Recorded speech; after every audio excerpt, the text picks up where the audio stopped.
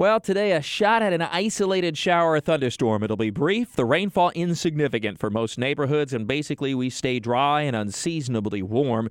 West winds will pick up a little bit this afternoon, winds out of the west in other words, and that'll bring in some dry air, should cut off any shower development and help temperatures soar by late day to near 90 degrees and very near the record high for the date of 90, set back in 1954. And once this front moves through and the dry air moves in, it will help us cool off at least tonight. We'll drop almost 30 degrees. We'll be down into the low 60s by morning, so that'll be pretty comfortable with some areas of fog developing. And then tomorrow is our little bit of a break in the heat this week. We'll have temperatures only in the 70s, at and near the beaches. The inland spots will still top out in the low to mid 80s, but the humidity will be very comfortable tomorrow.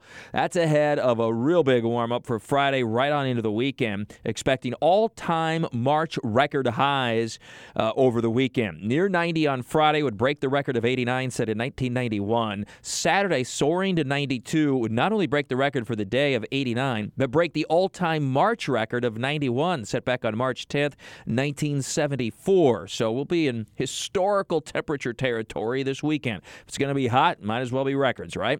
And Sunday's much the same in the lower 90s. There is the chance for an isolated afternoon shower on Sunday, but again, it does not look to be widespread or significant rainfall, and long parts, if not the entire weekend, are going to be dry. And that heat, the story, and the dryness is becoming more and more of a story too as we head toward the peak of the wildfire season over the next 4 to 8 weeks. We do not want to be in the kind of weather pattern that seems to be trying to become established now as we head into spring. Now, I continue to track, and I mentioned this yesterday, the potential for a midweek weather system next week that could bring some decent rainfall to the area, along with cooler temperatures. Now, how this exactly plays out and the timing, the intensity remains to be seen, but that's our best hope. In about 8 days or so, 7 to 8 days, maybe 9 days to get in on some rain. Does not appear to be a full-fledged pattern change, but at least a little bit of a breakdown in the very persistent hot, dry weather of recent weeks. That's, again, the middle of next week, and we'll continue to track the timing, the intensity,